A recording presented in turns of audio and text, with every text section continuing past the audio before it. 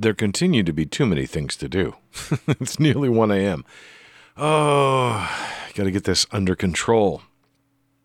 So tonight, among the other things that I was doing, it was horror night. So the Christmas horror movies have started. This has been a tradition with my friends. We do the horror nights every Monday night. And then during the holiday season, we seek out Christmas-related horror films. There aren't a lot of them that we haven't seen, I think, at this point.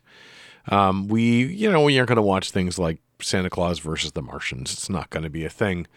But we've seen a few over time. Some very bad ones.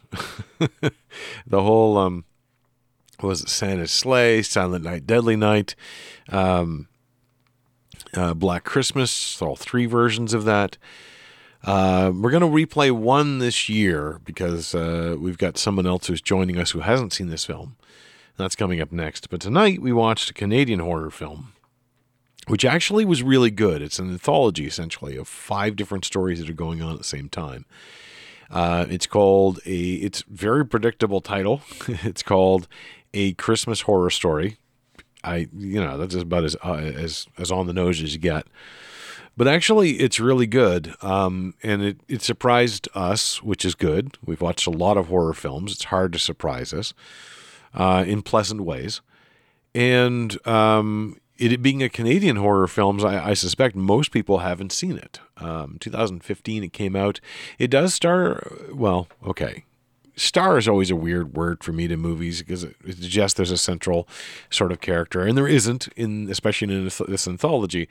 But William Shatner is in it. That might make it a little easier to find. And frankly, William Shatner has the voice of a god.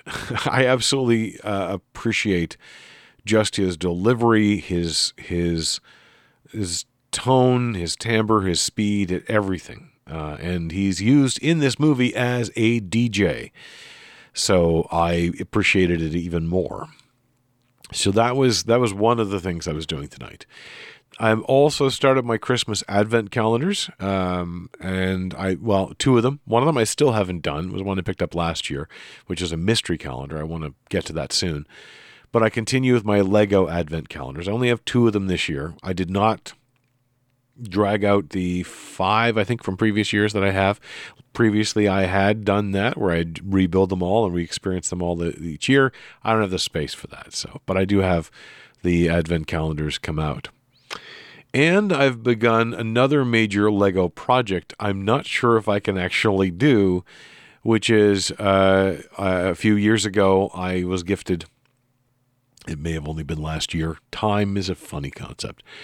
I was gifted the Colosseum model, which is a massive model, and now I'm realizing just how massive. My table can't hold it, not with the Advent calendars out. So I built most of the first box of 4. Actually, about 3/4, I would say, of the.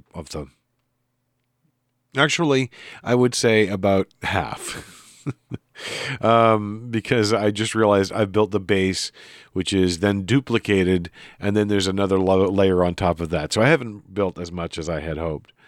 But it gives me a sense of scale, and it will fit on the desk eventually. In fact, if I take the other Advent calendars that I'm just simply storing there for the moment and move them off, I can possibly fit it on there, but it's going to be a major project. And I was trying to figure out why I'm enjoying it in a way, because Lego to me still has a mystical association with my youth. I grew up playing with Lego. It was always a creative activity. It was always an activity which captured my attention by the possibilities. And while I did acquire a few models here and there, makes it sound like I stole them. I bought a few models here and there, or I was gifted them for Christmas.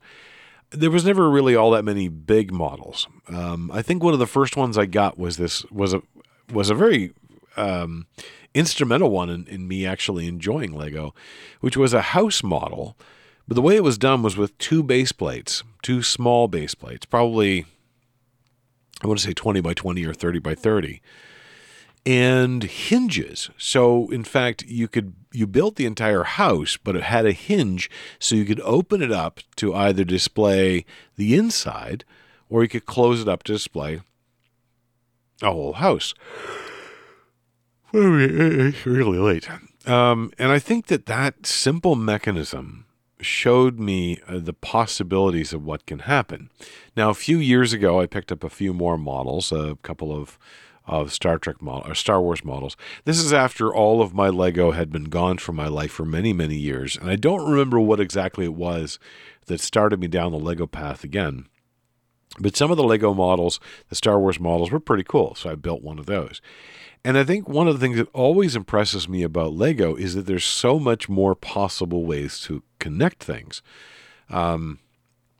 I thought I was clever when I figured out, for example, that you can take, and these are terms that I use, there's flats and then there's bricks. Flats are only one unit thick. A brick is 3 flats thick, or 3 units. Anyway, you can take the flats and you turn them on their side and they'll fit between the bricks. The amount of engineering, the clever basic engineering that Lego has done for their bricks is astonishing. Now, I do know that there is a notion of illegal ways to do bricks. And I've seen some very interesting models which stretch what's legal. Part of it is if you connect it, but the piece isn't flush into another piece. So they're kind of at an angle. There's a bit of a stress there. It's a weak point and therefore kind of considered to be illegal. But some of the things you can do, there are spheres that people have made out of Lego. Sorry, every time I pause, it's because I'm trying not to yawn. I apologize for that. It's 1 a.m. because I'm obsessed with doing all the things. And I would have been doing this at midnight had I not also opened up Black Mesa and tried to go through another few levels in that. So the intriguing ways that these can be connected. Now, there's a whole other level once Technic got involved. And I had stopped doing Lego initially before Technic was really a thing. Technic is their... I don't even know. There's probably a better term for it, but essentially it's their advanced mode, if you will, of Lego, in which they introduce studs and these connector holes. So you can suddenly now create, well, one thing that was very popular in Technic still is mechanical models, because now you can have, with these holes, you could have shafts that can turn in them. You can have gears that are connected. You can have these little plus-shaped holes, so you can put a shaft that can connect into the hole and turn the whole thing. It also means you can start connecting things at different angles in different ways, and you can also bind them pretty tightly together. They act very much, actually I can compare this directly to the shelves I've built from the shelf kits, where it is a freestanding shelf, but it has studs which are used to interconnect the tops and bottoms. I wonder which came first. Actually, probably woodworking came first. Because in woodworking, that's one of the ways you make a join, is you have a hole on each side of the piece. You have a divot which fits in the hole on one side, and then it fits on the other side as well, making a very solid join. Anyway, with that whole other level of technique, you can do an incredible amount of things.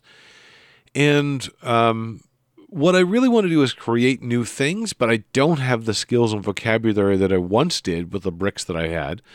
I don't know what bricks I have. I have collected a lot of loose bricks as well as different sets, kind of keeping an eye on different parts and trying to see if this set will teach me something new. Each set that I've used has taught me a few new things. And I think that's where this set is also coming in. There is something to be said also for just assembling a model from instructions, especially a large model from instructions. And as I mentioned, this base plates of the Colosseum model, you actually are building a circular model, but you build it in 2 halves. Each half is a mirror of the other.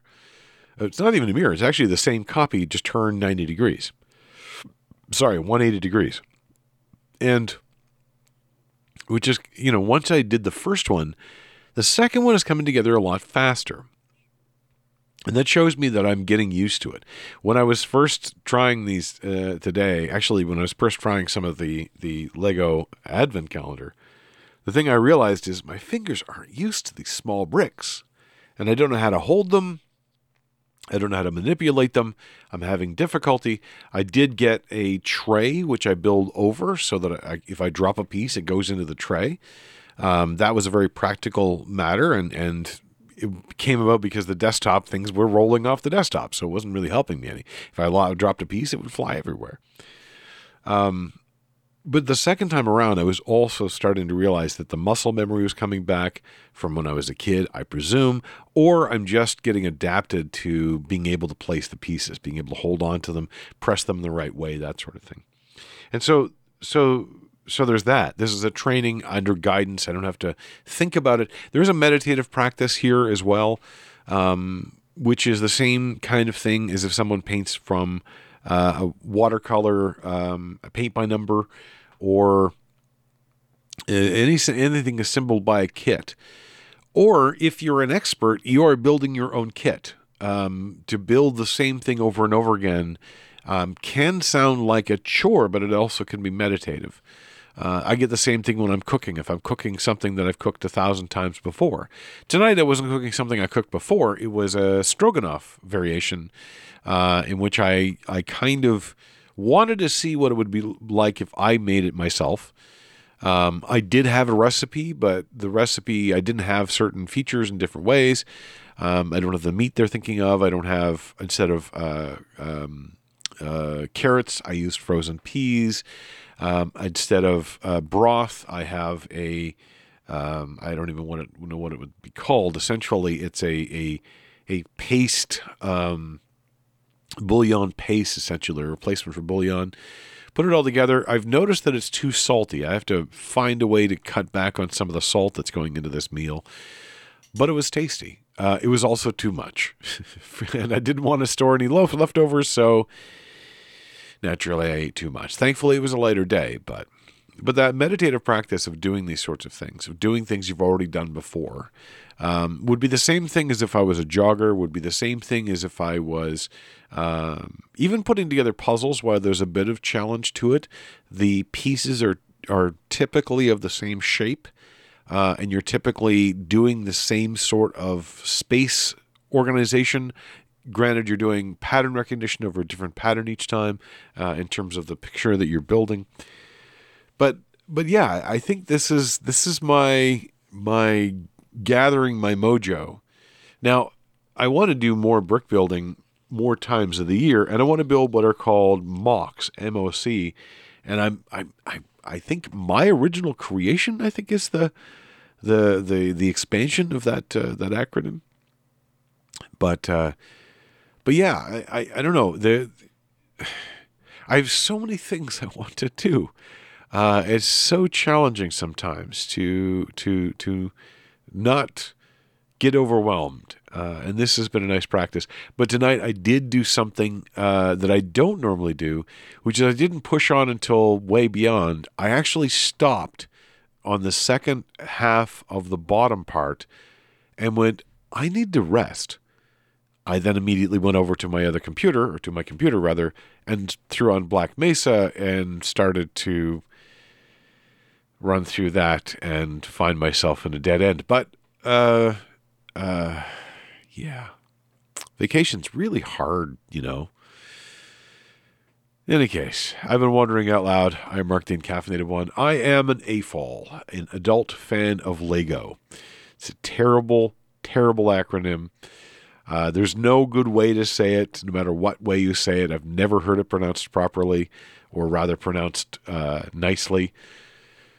But it is one of the many things I do, and probably one of the things I'm doing right now to avoid doing the things that I need to get done, like editing that stupid story, doing the third draft of my audio drama, sending out a casting call for that audio drama, the few things I got to get done for work. In any case, I'll talk to you again tomorrow.